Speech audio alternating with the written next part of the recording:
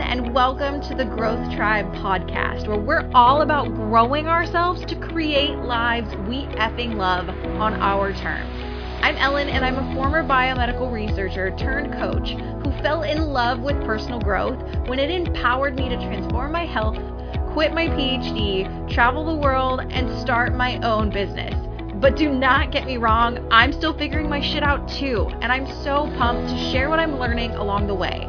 We've got amazing interviews, big stories, tips, tricks, and no bullshit action steps that we can all learn from. So with that, welcome to this episode of The Growth Tribe. Today's episode is brought to you by the Growth Tribe Academy. If you are an avid Growth Tribe listener, then girl, you gotta check out the Growth Tribe Academy. In the Academy, we're putting all the tools and resources you need to take your growth to the next level, all in one convenient space. You'll get access each month to a growing library of personal growth content. Basically, Netflix for personal growth. You'll get video content, monthly live coaching, and of course, a community of growth-oriented peeps to support you, all for a super affordable monthly price. Because my goal is to make this stuff accessible AF. We cover everything from setting better boundaries, healthy living, habits, self-compassion, values, and so much more. If you want some more information, go ahead and check out the show notes at coachellen.com/podcast. With that, let's get into this week's show. Hey everybody, and welcome back to the Growth Tribe podcast. I feel like it's been freaking forever since I've done an intro, since I've recorded an episode. I got very, very ahead. Thank God, because August was a very, very crazy month for me in my day job. But I'm so pumped to be back at it today because I am introducing today's guest, Amy Simpkins. And let me just say, Amy and I bonded immediately because we are both science nerds. Amy has an engineering background, so we definitely nerd out just a teeny bit in this episode. But more importantly than that, Amy introduced me to this idea of the fact that growth is cyclical. It's an iterative process, and there are seasons to growth and there are seasons to life in the exact same way that there are seasons in our year. You know, in the same way that we have autumn, spring, winter, in that same manner, we have seasons to our lives and seasons to our growth. And it has been so enlightening to really learn this and to read Amy's book, which you guys will hear more about how this applies to our growth and our professional and personal development. So I'm super, super excited to introduce you guys to Amy, to this topic. It's an awesome interview. It's a teeny bit long, so let's just dive straight in. Amy, welcome to the Growth Tribe podcast. I'm so excited to have you here, fellow STEM person. So I feel like we're going to nerd out a little bit today. Ellen, from the moment I read your bio, I was like, this is a kindred spirit. We have to talk. Yes. 1,000%. So I obviously know that we're kindred spirits, but tell everybody a little bit about yourself, a little bit about your background so they can see where the nerdy vibes are coming from. All right, cool. So you guys all know that Ellen, of course, is a former microbiologist. That's her background. My background is in aerospace engineering. My mom would tell you that I'm a rocket scientist, which is not wrong. I actually spent 10 years designing and flying spacecraft, not as an astronaut. I flew them from the ground. We're going to talk, I think, in a little bit about my transition out of that. But I was living the dream kind of until I wasn't. Mm-hmm. And I really got the itch. I wanted to try something new. I had met a lot of the goals that I set out to meet in that industry, and my life was changing. Color me shocked. And so what I do nowadays, I run 2 different businesses. My husband is also a nerd, electrical engineer, PhD. Yes, it's awesome when nerd love happens, let me tell you.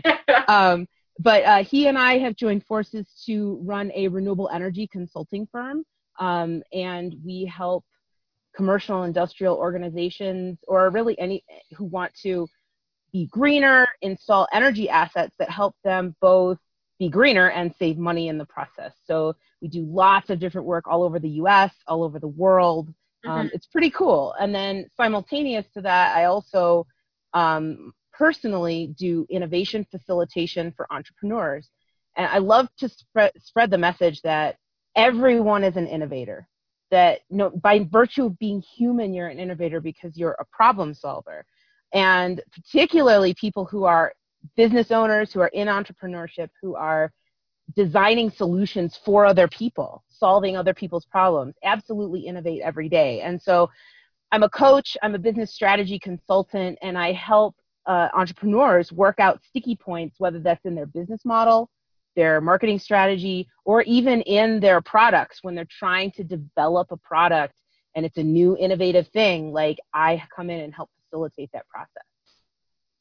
So cool. You wear a lot of hats nowadays. I do wear a lot of hats, and sometimes I wonder if that's entirely healthy, but at other times, it's like I wouldn't really have it any other way. Like, it makes me feel really fulfilled to use all of my gifts. Mm-hmm. And that's what is happening for me right now in my career. I'm also a mom to 3 small children, which is an entirely different skill set. Mm-hmm. And so, yeah, I do wear a lot of hats, but I've come to see how they all kind of fit together. Mm-hmm. Yeah, and it all comes from holistic me. I am the common thread. So, yeah. I love that. I've been reading a book lately called, I don't know if you've heard of it. It's called The Renaissance Soul by Margaret Lobenstein. I have not heard of that. Oh, it's the second time I've read it. I read it last year and became obsessed, and so I'm rereading it again this year. I feel like multi-passionateness is going to come up a fair amount in this conversation, but before we get into that, I'm really, really curious about how you made the transition from being a rocket scientist to what you're doing now. Like, did you go direct from rocket scientist to coach, or was your other business kind of the in-between? No, it was the coach thing, because what I like to say is my crowning achievement as a coach was coaching my husband to leave his corporate job and start this business. And my income that I had generated from being a coach. So when I transitioned out of corporate, he was working his corporate job at a national lab. And it was his stable income that sort of allowed us to do that as a family with small kids without a ton of fear. Mm-hmm. And he was like, yeah, go, spread your wings, find yourself, whatever you need to do. And we made a plan, like, if by this date, we haven't made progress, like, maybe I'll go back and get a corporate job or something. Mm-hmm. Like, like us technical thinkers always like plan A, B, C, D, E, And so we had our fallback. And so then the income that I was generating from my coaching business actually allowed him to take the lead and start his own thing. And we were like, oh, look at us. We're all diverse. Not all our eggs are in one basket. And then he started to realize, he was like, I need help running the business. He's like, I can do the technical work, but like all of the business stuff that goes around that, the marketing and the sales and the contracting and the taxes. And he's like, I don't know how to do that stuff. And I said, well, just so happens I'm a business coach. And I know how to I help people build businesses. So, and I said, I made him an offer. I said, I would love to come on with you. Like, I think my title should be CEO because I'm going to be the chief executive officer. Like, execution will be my thing. You're clearly a CTO. You're technical expert. Like, you're the one they want in terms of subject matter expertise. But like, so between the two of us, we have a really complementary skill set, but we both have background. Like, my technical background is in system modeling and system architecture of complex systems, which happen to be spacecraft. And so anyway, I'm telling the big story about getting into renewable energy. Let's go back. Let's pop. Yeah. I was going to say, like, how then did you get an interest in coaching? Yeah, that was kind of the first thing. And it was random. And I wanted to be an engineer from the time I was 12. I wanted to be an astronaut. I wanted to build spacecraft. I wanted to fly. I wanted to build things with my hands. Like, that was, and I thought I had it figured out. I was like, I know what I'm going to do for the rest of my life, guys. I don't know what you're talking about. I know. That's how I was when I was in junior high and high school. Right. I was just like, show all you people who don't know what you're going to major in, I got this. I'm finished. Yeah. And I did not leave, I literally, this sounds so weird to say, but I literally did not leave any room in my psyche for the fact that I might change in the future. That I might change as a person, that my desire might change, that my skill set might change because I would learn new things. Holy crap. Have new interests, OMG. Right. Or that I would like get to a place, and you know, I like to tell people like, yes, I was living the dream, like designing spacecraft is super cool. But at the end of the day, it's still a corporate job. Mm-hmm. Like you have to go, and because it's spacecraft, we work a lot with the government, which has a lot of red tape, a lot of bureaucracy. Like you sit in a lot of meetings and not a lot gets done. The example I like to give is, and this is, you can go do this research if you like, this is out there. So the new manned spacecraft Orion that's replacing the space shuttle, I helped write the phase 2 proposal for that system in 2006. I was on the proposal team. We wrote the proposal, we won the proposal, and then we began the design process. In the proposal response, we said we win the proposal in 2006. First launch happens in 2012. Now that's a 6-year timeline to implement a system. And you're like, sure, it's a manned spacecraft, very complex, lots of safety issues. Sure, okay, it takes a long time, but that's worth it. Okay, as of today, it's June of 2019, and that sucker has not launched. And they're still working on it. That's a program they didn't cut. Like there were other programs that like people spent 10, 15 years working on the program and then Congress cut the funding. Sorry, your life's work just gone. And I found that really frustrating, to be honest.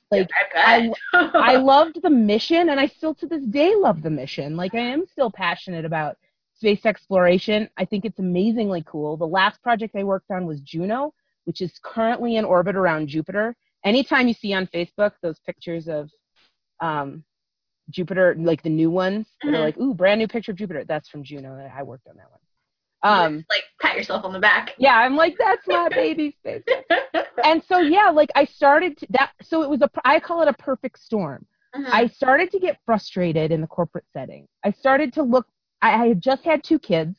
I was coming back from maternity leave. I'm like, it's time to like move on in my career. And I started looking around and I'm like, it looks, you know, I've done all of this awesome, diverse technical work, but like, what's next? Climbing the corporate ladder? Like moving into management? Ugh. Like, I was just not inspired. And I interviewed for several different positions and just was like, none of this feels fun. None of this feels like compelling to me. And were you like looking for variety, do you think, or? Well, particularly I wanted to move into a very specific type of position around system architecture, which is it's kind of a specialty. It's where you need to have a lot of broad experience, but then, you know, people who are system architects are really good at integrating all of that broad experience. So it's both a breadth and depth kind of position. So it takes a really kind of special mindset to do that. And so I always said system architects are born, not made. Like it's hard to teach it. It requires a lot of intuition because you need to look at data and interpret it. And I loved that about it. And so I was looking for system architecture roles, and it was just, there's just not that many of them. A lot of them want more experience. I was like, okay, great. This literally happened. Like, okay, great. I need more experience. What kind of experience should I have so you'll give me this kind of job? And they were like, I don't know. Oh my God. I feel like this is STEM fields in a nutshell, particularly anything that has any sort of like science in it is, you're either too experienced in one niche, and so you're too specialized, or you need experience but they can't tell you what experience to get. You're either overqualified or like massively underqualified. It's so true. And it was too important to me. It was too important to me to be doing a job I really love doing. And to that point in my career, I had been as a corporate engineer. It had fulfilled that for me. And all of a sudden it wasn't fulfilling that anymore. And so that was that part. That was like the on the corporate side part. And simultaneously, a friend of mine who was part of an MLM was trying to recruit me into her MLM, her multi-level marketing, right? Yeah. Where like they're trying to recruit the next person. Yeah. And they in this particular business, they called them coaches. Like, because you have a team underneath you, so you would become a coach. Was it of your Beachbody? team. It was. I was not going to say say I got started. Well, so I did it. Well, so, okay, so we I are did. The same person, because that's where I got started. This is insane. It's really, it's uncanny. So it was Beachbody. So I did her little fitness group. Mm-hmm. I did it twice. And I'm really, like, when I'm engaged with the group, I'm engaged. And so I was in her Facebook group, and she approached me and she was like, girl, you are so encouraging to people, and you're supportive, and you always meet people right where they are. Mm-hmm. Have you ever considered being a coach? And it was like the heavens parted, the spotlight shone down, the angels were singing, my entire life flashed before my eyes. And it was like, it echoed in my head. Consider being a coach? Consider being a coach? And like, all my life, people had said to me, you're really good with people. Like, you can see the big picture. I had people when I was in high school said, you're going to be an educator, right? Aren't you? Are you going to sit on the board of education? Like, and I was like, no, are you joking? I'm a nerd. I like math. I don't like people. I like math. Thanks. And like, I'm going to build spacecraft. Like, isn't that good enough for you? I was looking at your bio on your website where you were like, and it impressed people. Mm-hmm. And like, I always found that about, aerospace as well. Spacecraft I got a sick satisfaction out of how people would respond to when I would say I'm getting my PhD in microbiology. Like, some dude as a random Home Depot employee. Did you hear that episode? Yeah. No. Tell me. I think I had said this. If I haven't said this before, hello listeners, you get to hear this too.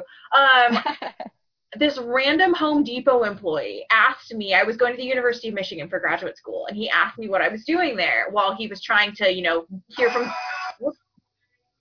we're going to cut that out. He asked me what I was doing at the University of Michigan, and I was like, I'm getting my PhD in microbiology. I just turned my phone on, do not disturb. And he kind of looks at me and he goes, oh, you're a glutton for punishment.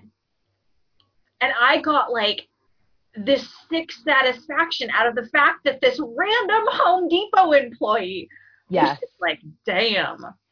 Yes. Me too.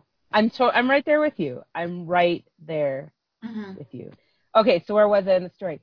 So yeah, people had said this to me like my entire life. Like, are you sure engineering? You really, you're really good with people. And I'm like, you're crazy. I'm not good with people. But it was like I needed to hear it at the right moment. Mm-hmm. And here I was at this crux in my life where I was like, I don't know what I want to do next with my life. I don't know where I'm supposed to go next. By the way, I had gotten to the astronaut application, and I basically decided not to put it in. Like, I sat there in front of the blank application, and I was like, I don't think this is what I want with my life. Mm-hmm. Like, I don't want to live in Houston. And I don't want to, like, I want to do creative work. I want to create things. I want to, like, flying in space would be super duper cool, but that's not what I want to do with my whole entire life. Mm-hmm. So like, I had already started to move and say like, I may not actually know what I want to do with my life. And so she said that, and I was like, holy crap. I could be a coach. And she was like, really? Because she wanted to recruit me to Beachbody. Yeah. And I was like, oh, not Beachbody. I was like, I think I need to be a life coach. And so I started Googling, and I went down the Google rabbit hole of like smart passive income with Pat Flynn, and like, I'm trying to think of other names, Leonie Dawson out of Australia. And I'm like, oh my gosh, people do this. Like, people have an idea, and then they use that idea to help other people who pay them money. This is insane. I never in my life, because, in microbiology, I'm sure any STEM field as well, to us, when we're in college or grad school, like, entrepreneurship means the traditional tech startup route. where you raise venture capital and there are a pile of investors. And unless you get several $1,000,000, you're not doing anything, you know? And like, that's how I viewed entrepreneurship. And I saw that and I was like, oh, I'm not going to, that's not me. I'm not going to do that. I can't do that. And I will 1,000% admit, and all of my fellow science majors and engineering majors at my university, if you say you didn't ever think this, you are lying through your teeth. We all looked at the business majors and we're just like, oh, you went the easy route. Right. Like, we have the real majors over here. We're the science and we're the STEM majors, you know, get your little business degree. And I feel like an asshole now that I ever thought that, but I did. Well, I thought it was the easy route when I was in college, and now I'm just kind of like, oh, if I only knew. I mean, I will defend us because, to be honest with you, like, I do think majoring in STEM teaches you how to think. It teaches you how to think about problems. It teaches you, it's what I preach every day. Like, it teaches you innovation mindset. It teaches you how to get curious about something. And I do think, to a certain extent, a lot of business schools just churn, no offense, business majors, do churn out, you know, people who are going to go work in corporate, and it's not necessarily the entrepreneurial mindset, you know, and there's sort of a distinction there, but anyway. Yeah, so that was our tangent for the day, guys. Well, I'm, like, you know, I don't know, in hindsight, do I wish I had more business training? I don't know. I picked up a lot of business training through corporate, you know, that, because like, as you move through corporate, they're like, oh, here's how we do the budget and here's how we do it. And a lot of it I learned in School of Hard Knocks. Like, I started up my business and I'm like, I can figure this out, which is a very STEM mindset, you know. Yeah, it's to say, like, solver. If I don't know it, I'm sure I can figure it out. Mm-hmm.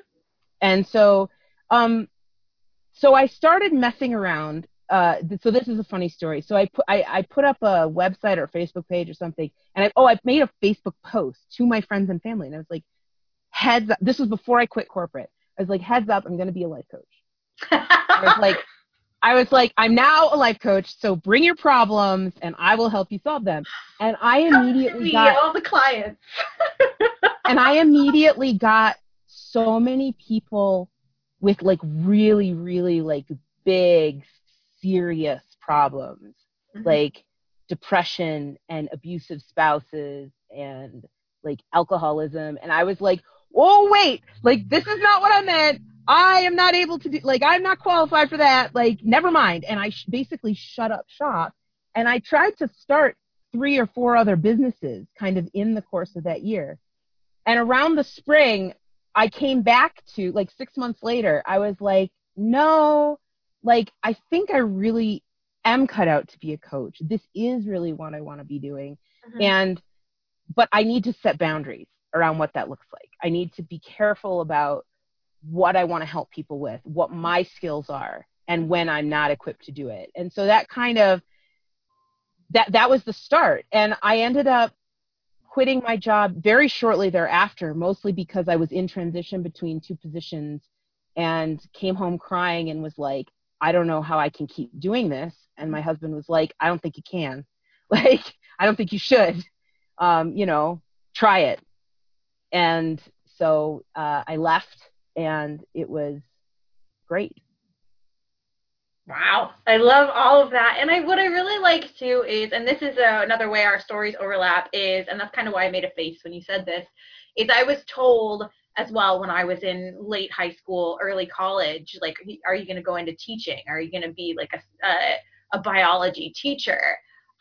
You have natural skill at that. And I was just like, no, I'm going into research. Like, duh, I'm going to be a researcher. And I kind of scoffed at it. And then as soon as I started the whole, oh, you should be a coach kind of route, I started to realize that even like at this point in my life, I have been coaching in some capacity for 12, 15 years, like coaching and mentoring in some capacity for 12 or 15 years, like maybe not in the current capacity, but it's interesting to see that reflected back when you look at your life, you know, hindsight's 2020, all that. So I find that really, really interesting. So how important do you feel like it was for you? I'm kind of going to bring in that multi-passionate piece here. How important do you feel like it was to you to start to create a life where you could cater to all of these different interests and these different passions that you have. I mean, you talked about wanting to be more creative with your work. Obviously, you're a mom, so you want like the capacity to have more of that in your life. You love the entrepreneurial, but you also have this scientist in the back of you. How important was it for you to combine that? And how do you feel like your current position has allowed you to do that? Oh, it's hugely important. I mean, I think that's like a raison d'etre of becoming an entrepreneur for me was that type of integration. I really felt like a split personality. You know, like I had my work personality, and then I had my mom personality, and then I have this third, like Amy as an individual personality, and it felt very fragmented. And I will say that when I left engineering, I had a very unexpected, in hindsight, not unexpected, but at the time, very unexpected total identity crisis. Because I realized I had built my entire identity on job title of engineer. Like, who are you? I'm an engineer. Like, that was the answer to the question. It wasn't like, oh, I majored in engineering. Oh, that's what I do for a living. Like, it was like, that's who I am. And if I'm not that, who am I? And going through that process of like releasing engineer as a job title, but then, like you're saying, in hindsight, I did a bunch of work to say like, well, then who really am I? And some of the themes that made me a good engineer came through. Like, I am an architectural thinker. I am fundamentally an integrator. And I don't just mean that in the tech sense of the word. I mean, I see things that are separate, and I'm good at bringing them together. Mm-hmm. I'm good at seeing parallels between separate subjects, drawing analogies, seeing how things are fundamentally the same, fundamentally different, and then using that. And that's something you definitely do in engineering when you're building a complex system, so that the whole is greater than the sum of the parts. Mm-hmm. But that is who I am. I am Amy the integrator, whether that means like integrating a family, if it means integrating a business, if it means helping other people integrate their own personalities so they can be more effective at work as an entrepreneur, whatever. Like, that's who I am. And like the threads were in engineering. And it was just a really interesting and very sometimes painful and difficult journey to get through all of that. But I'm loving being in my late 30s right now, very much looking forward to my 40s and having that like sense of my own integrated, no pun intended, personality. Yeah. Oh, I'm so happy you said that, because, and I'm starting to wonder if this is a theme among, maybe even all professionals. I think it's kind of become our culture a little bit, that we do identify ourselves by our job titles. Like, that was what I struggled so much with when I was in graduate school is, yeah, I was a scientist. Yeah, I was a PhD student, but I was so much more than that. And I felt so pigeonholed by the label. And I, like, even when I was trying to get out of my comfort zone and get out of my box, and I remember I took I audited this really interesting course at the Ross School of Business at the University of Michigan.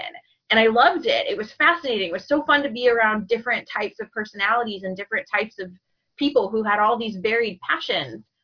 But I was still identified as the PhD student when I was in that class, and it drove me crazy. But it simultaneously, though, when I left graduate school, I had a lot of trouble letting go of that as my identity, because I didn't know who I was without science. Yes. Oh, yes. Absolutely. Oh, man. Yeah. Mm-hmm. Exactly. So what process did you kind of go through apparently elaborate. I was like, no, I'm like, just the way I do everything, brute force. Like, I mean, it wasn't pretty. It wasn't a pretty process. I can't tell you the program I followed. Mm-hmm. A lot of it had to do with, I definitely dug into like, spiritual resources. Like, I got, more and more in tune with myself in terms of physicality. Like, instead of just exercising to work out, like exercising to tune in, learn just the loads. I just read your bio, the loads of personal development work, you know, of like trying this, trying that, trying a life coach, trying a psychic healer, trying, you know, a meditation practice, trying like, and just doing a ton of experimentation to figure out like, and every time getting a little closer of like, you know, what are your core values? Okay, let's write them down again. Because this was something, you know, on every career assessment I'd ever done until I left engineering, it would say something like, what are your life goals? And I'd be like, I don't even need to think about it. Like, it's automatic. I write it down. Like, you know, astronaut, spacecraft, blah, like that's it. And it was sort of like, I had never stopped to say, wait a second. Like, what are my life goals, actually? I have 2 children now. I have a husband. I own a home, like, you know, that I didn't when I made this, you know, I fell in love with a new state, the state of Colorado. Like, you know, I love where I live, which is kind of a new thing to just really, really love the place very, like, very passionately. And like, yeah, what are my life goals? Like, I haven't asked that question in a really long time. And these were the seeds of, you know, my spiral process and seeing that like everything needs to be iterative, not just, you know, tech design needs to be iterative or, you know, business development is iterative, but like my own personal development, like I need to leave space for myself to grow and for my needs and desires to change. Revolutionary. Who would have thought? But it was such a hard process to get there. And yeah. I love that. I remember when we first connected, it was over. That was the big thing that you said, is that growth is iterative. It doesn't matter what it's coming from. And I experienced the exact same thing. It wasn't about having a clearly defined path. It was about trial and error. It was about beating my head against the wall. I went through what I call a quarter life crisis in the fall of 2015 into the winter of 2016. Like, it was not pretty, but the outcome was having such a clear picture of what I wanted, what I didn't want, what I valued, and what I didn't value. And I'm glad you brought up values, because for all of you out there who are always like, oh, I'm a very value-oriented person. Like, I am very value-focused. That's wonderful that you think that, but tell me, what are your values? Can you articulate them? How do you embody them in our day-to-day? A lot of us don't know until we sit down and do this iterative work. And here's a question about your values. If you can name your personal values, like, how do they show up for you at work? Like, how do they show up? Right. Yes, that's the key. And how do they show up for you in your parenting? And how do they show up for you, you know, when you're traveling? And like, that's part of this whole, like, being a unified person, being a holistic person, you know, a whole person, showing up as a whole person, is that like your values aren't different. No, you know, depending on the hat you're wearing or the location you find yourself in, like, they don't change. And they should be the drivers behind what you're doing. I love that. Kind of stepping back to this iterative idea, how can we use, like, knowing that growth is iterative? I mean, hell, our lives are iterative. How can we use that knowledge to be a bit more intentional about, I don't know, the growth we're investing in, the goals we're setting? Like, how can we kind of use that shift in mindset? Okay, so this is perfect. This has become like pretty much my life's work at this point. And I hesitate to say that because I'm probably going to grow and there'll be something else. But right now, at this phase of my life, like, talking about this iterative nature of growth is my life's work. And the origin story behind that is that I saw in engineering, you know, learning lessons learned from engineering, how we as an engineering community had this linear step-by-step approach to developing a system. Like, first you get the requirements, then you design a system to those requirements, then you test the system to make sure they fulfill the requirements, and then you launch it. 4 steps. Easy. And that could be done, and it was done, but a lot of times there were very, very expensive failures that went along with that, in both monetary expensiveness, Mhm. And also there was also loss of life. Like, you know, the example I always use is the Apollo program, where Mhm. we just, you know, we choose to go to the moon and like boom, boom, boom, boom, we did it. And 3 astronauts died in the Apollo 1 fire. Like, you know, if we had been able to step back and take more of a graceful, iterative approach, would that have happened? I don't know. You can't look back like that. But like, it is expensive. And in fact, when we get into like the computer revolution in technology and people are developing things on much shorter timelines, software and computer hardware on much shorter timelines, that linear step-by-step approach doesn't work because there's so much time. Like, you have to sit there and think about it Mhm. and make sure it's right before you move on to the next step. Whereas if you think iteratively and you're like, okay, I'm going to build the minimum viable product right now, and then I'm going to put that out there either as a beta test or as a first version, and then I'm going to see how it does. And then I'm going to like go back and I'm going to do it again. I'm going to do it better. I'll add features. I'll make, you know, whatever. We see this with like the Windows operating system. How many versions of Windows have there been since its inception? And how much more fully featured is it now than it was back then? So I knew that. I was an engineer. That's what I learned in school. And when I started being a coach, and this is how my coaching evolved, I saw it as I started coaching people more and more who wanted to build their own businesses. Like, it evolved kind of naturally into that. And I looked at the business gurus out there selling courses, and they're like, if you just follow this 6-step process, you too can be making 6 figures in the next 60 days. And I'm like, I wish you guys could see her face when she just said that because it was so. I'm like, can I swear on here? Yes. Bullshit. I call bullshit. And like, that is and I saw it in my fellow entrepreneurs who bought these courses and they followed the steps exactly as laid out. And did they make 6 figures in 60 days? No, they did not, because you cannot take a generalized step-by-step process and apply it to every single situation and see success. Like, there's a time and a place for that, but it's not here. Mm-hmm. And I saw the same linear thinking, and I was like, we need to go iterative. Like, it's just an exercise. Building a business is just an exercise in design, just as much as building technology. Like, we're just designing a different system. Mm-hmm. And then I came back to this, like, oh my gosh, it is consistent. Like, this is who I have been my entire career. Like, it's just another iteration of myself. Like, I'm talking about the same things in a different arena. And obviously then looking at myself and looking what I was learning in personal development and feminine spirituality and all of this stuff, I'm like, yes, it is all cyclical. It is all iterative. We all go through the same steps. So what if we took the organic nature of cycles from spirituality, from nature, like the cycles of the earth and the cycles of the moon, because we fundamentally at our human core understand those cycles.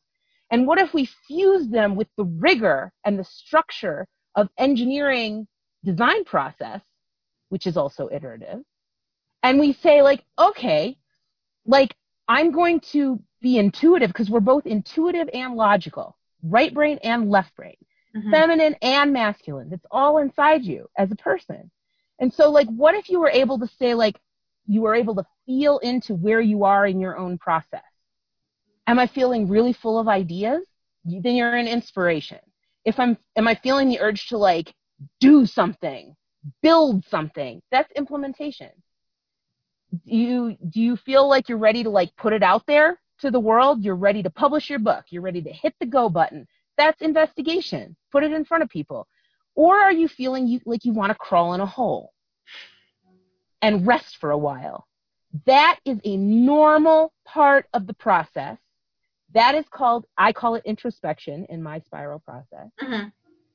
You can call it reevaluation. You can call it a whole lot of things. But, like, this is an important part of the process that is often overlooked. We often, like, in our own personal spirals, we're like, you know, we hold ourselves to this really crazy, like, weird, robotic cultural ideal that you have to be productive all the damn time. Oh, and I totally am guilty of it. And you're not designed for that as a human. Like, yeah, on those days when you're like, oh my gosh, I just wish I could take a nap. Take a nap, for crying out loud. Like, you need it. And it's part of the cycle. When you're confused about how to move forward, whether that's in business or in your personal life, you're trying to solve a hard problem, it doesn't mean it's time to rush into a solution. A natural part of the process is just sitting with it for a while. And the sitting with it is just as important as the building of it or the testing of it or whatever. And like, that's, again, it's true in engineering, it's true in business development, and it's true in personal development too. And so that's like the message. That's how it's come for me. Like, I mean, and I see it play out in my life all over and over again. But your question was, how do we use that? So first of all, just knowing that concept. Yeah. Like, opening yourself to the cycles, seeing them happen, both on the like kind of softer, like, oh yeah, the moon is full side, and on the more structured, like, no, legit, this is how we develop new technology as a society. Like, we culturally use these iterative structured processes to do that. Like, and to start to pay attention to it in your own life. Like, that's the first step. And guys, she said it. Did you hear it? I always say it. Awareness is step one. Awareness is step one. That's the first step. I love it when other people say it and it's not me. Because it might be a little frustrating to hear this, but I do believe that this iteration, this spiral development, is equal parts intuitively feeling into it and deliberately driving it forward. It's kind of both. So like there's an intentionality piece that's like the deliberately driving it forward, but there's also a like, you got to check in with yourself. Like, are you ready to move forward? You might not be, and that's okay. And so, and where is the line? I have no idea.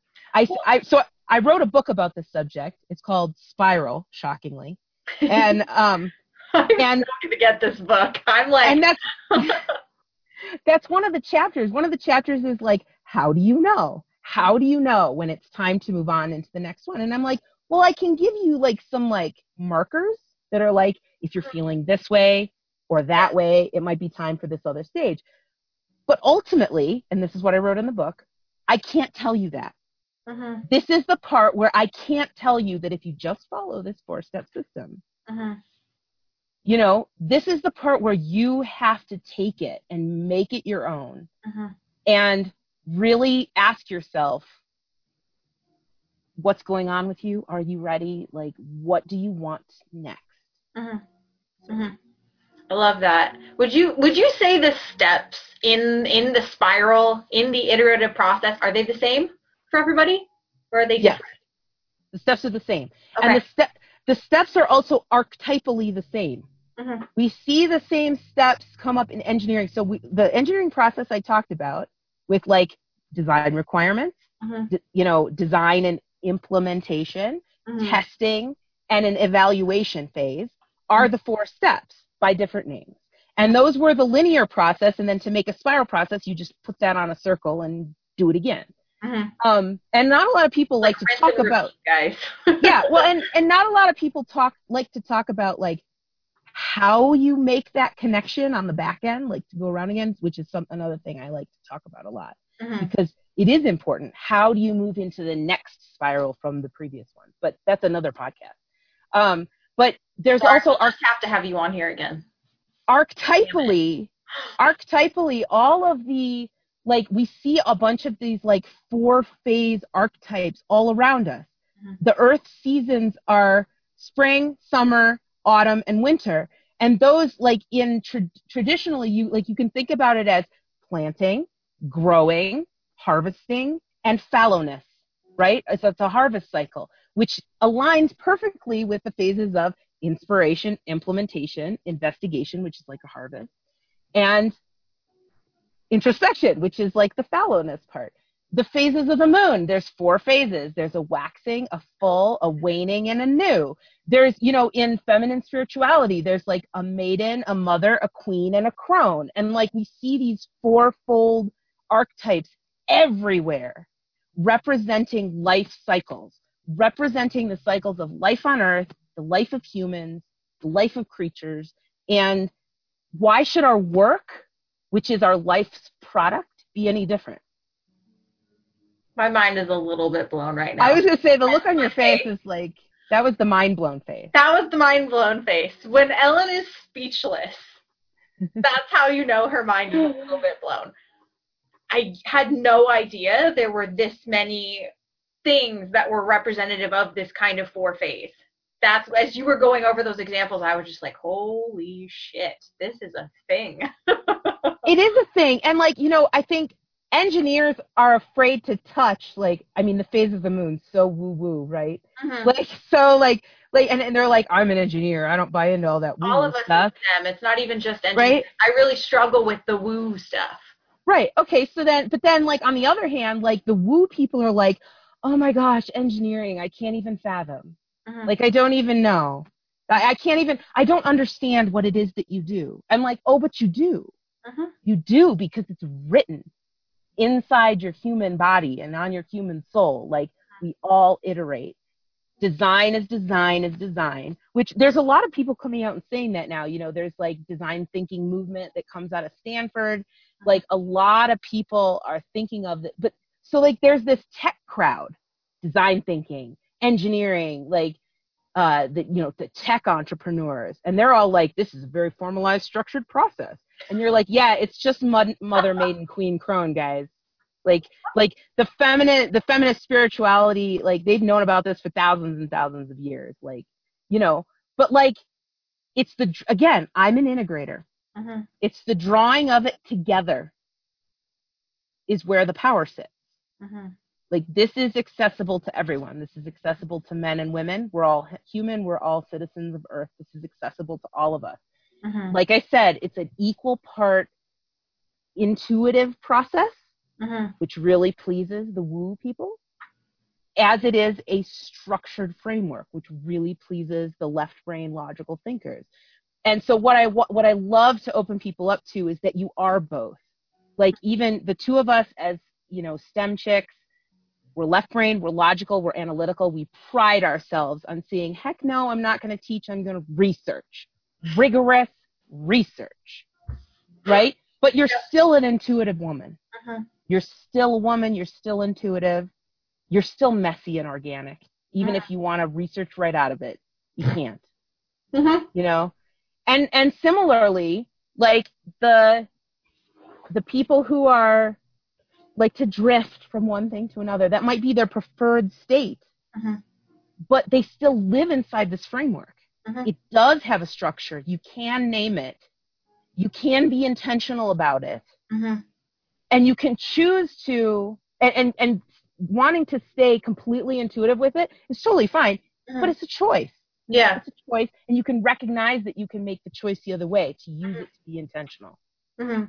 So then what would be, to kind of like tie this up with a nice little bow, what would be your biggest tips? We talked about awareness and how important awareness of this is. What would be some of your other big tips for helping people think in this sort of iterative way to ultimately, and you mentioned this earlier, to really like embrace all of who they are, embrace the intuitive and the logical? Like, what would be your top tips? Yeah. So you already said, you know, that we said awareness is the first step. So we talked about awareness of the process itself, mm-hmm. which is important. The next step of awareness is awareness of where you are in the cycle. Mm-hmm. And it doesn't have to be a super, like, you don't have to journal about it every day. Mm-hmm. You don't have to keep a log of it. But like, whenever you're feeling, you know, whenever you're feeling like something's off or you're being critical of yourself, is a good time to check in.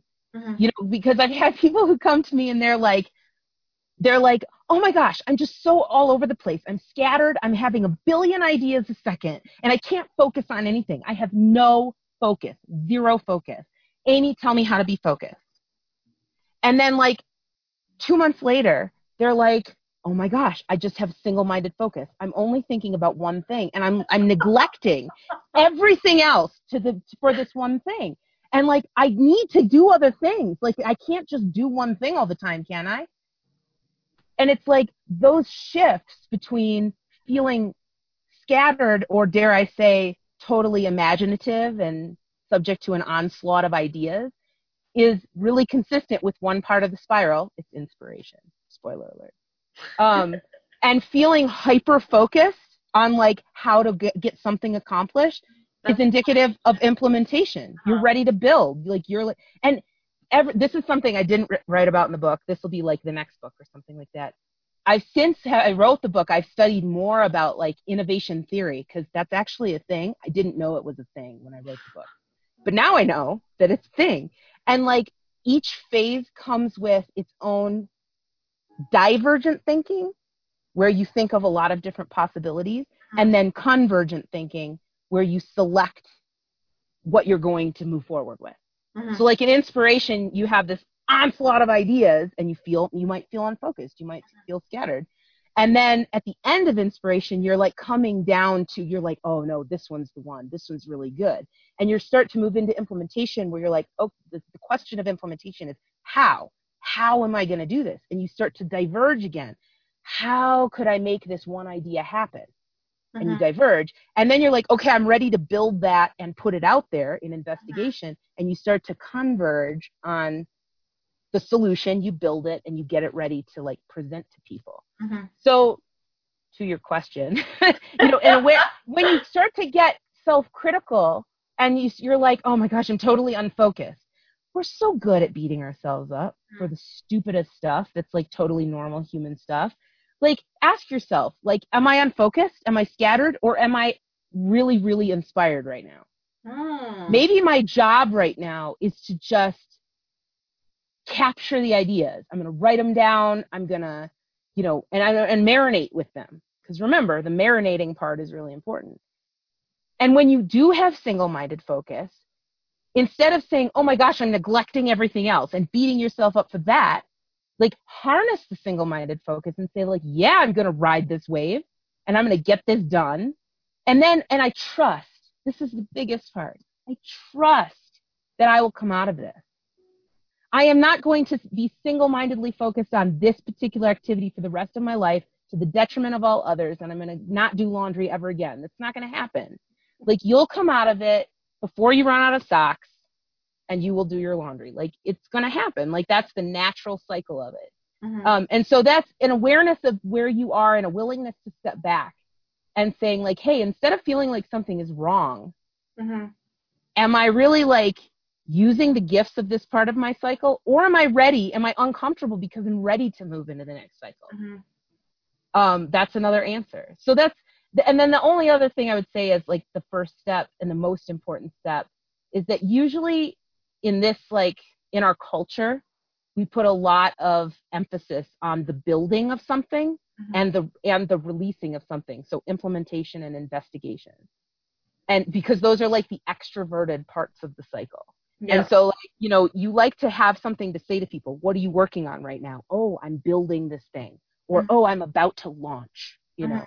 Or even in your personal life, if this is about your personal life. Yeah, I talk in entrepreneurial terms, but that's okay.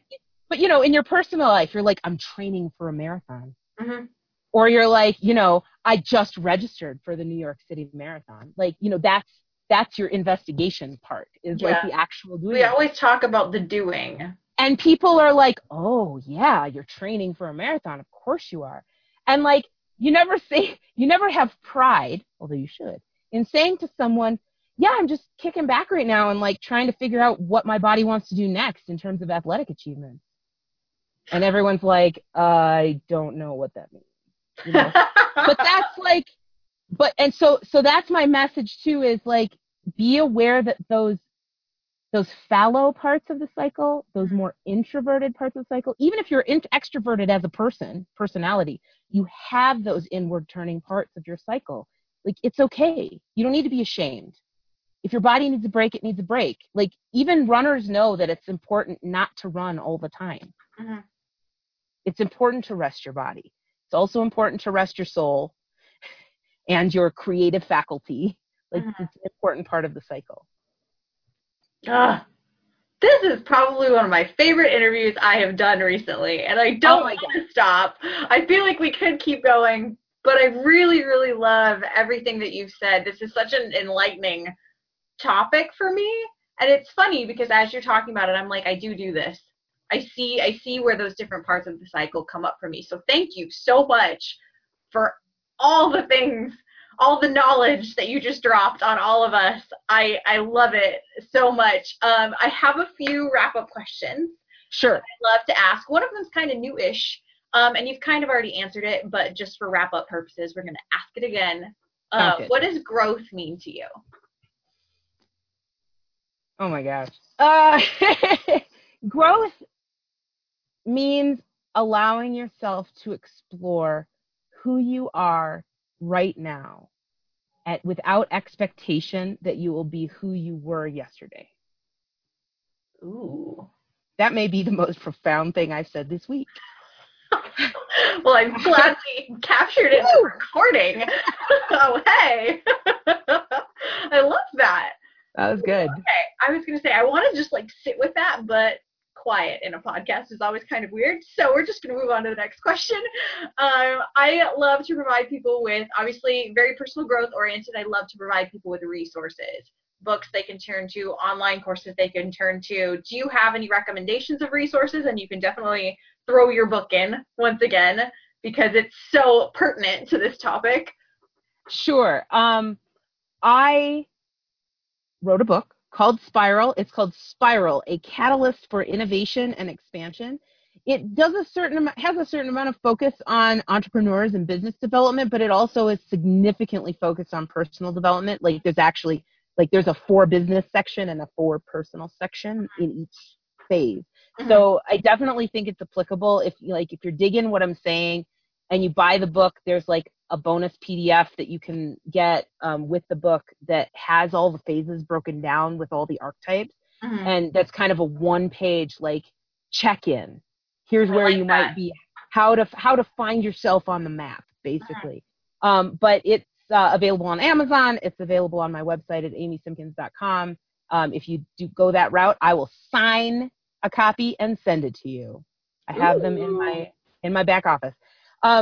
But in terms of other people's resources, I really just recommend finding a group, whether that's a live in-person group or an online, social media group, Facebook group, whatever, of people that you can like talk about this stuff with. It's not like some Facebook groups are like super goal oriented, whether that's fitness or personal development or habit changing or something. And that's cool. Like you kind of need that.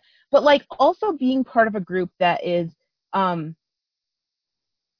meeting you where you're at, mm-hmm. no matter what that looks like. And for me, the work of Rebecca Onwin, I can send you the link so you can spell it. I'll put it in the show notes. She's in Britain. This is more of the woo-woo stuff. She does like feminine spirituality, and like her group and her work has been foundational for me in tuning into my own sense of cycles on a personal level and really seeing the cycles everywhere, seeing the spirals everywhere. And then like working through that in kind of a gentle way instead of super like driven and intentional, but working through that, like meeting myself where I'm at. And so I know there are multiple groups out there like that, and there are multiple kind of coaches or mentors out there who work that way. But like that was a blessed change from, our STEM background, which is so linear. And so like the path is laid out for you, stretching straight out onto the horizon about what to do next. And being able to explore in a more organic way is so powerful for me. Mm-hmm. I totally agree. Whew.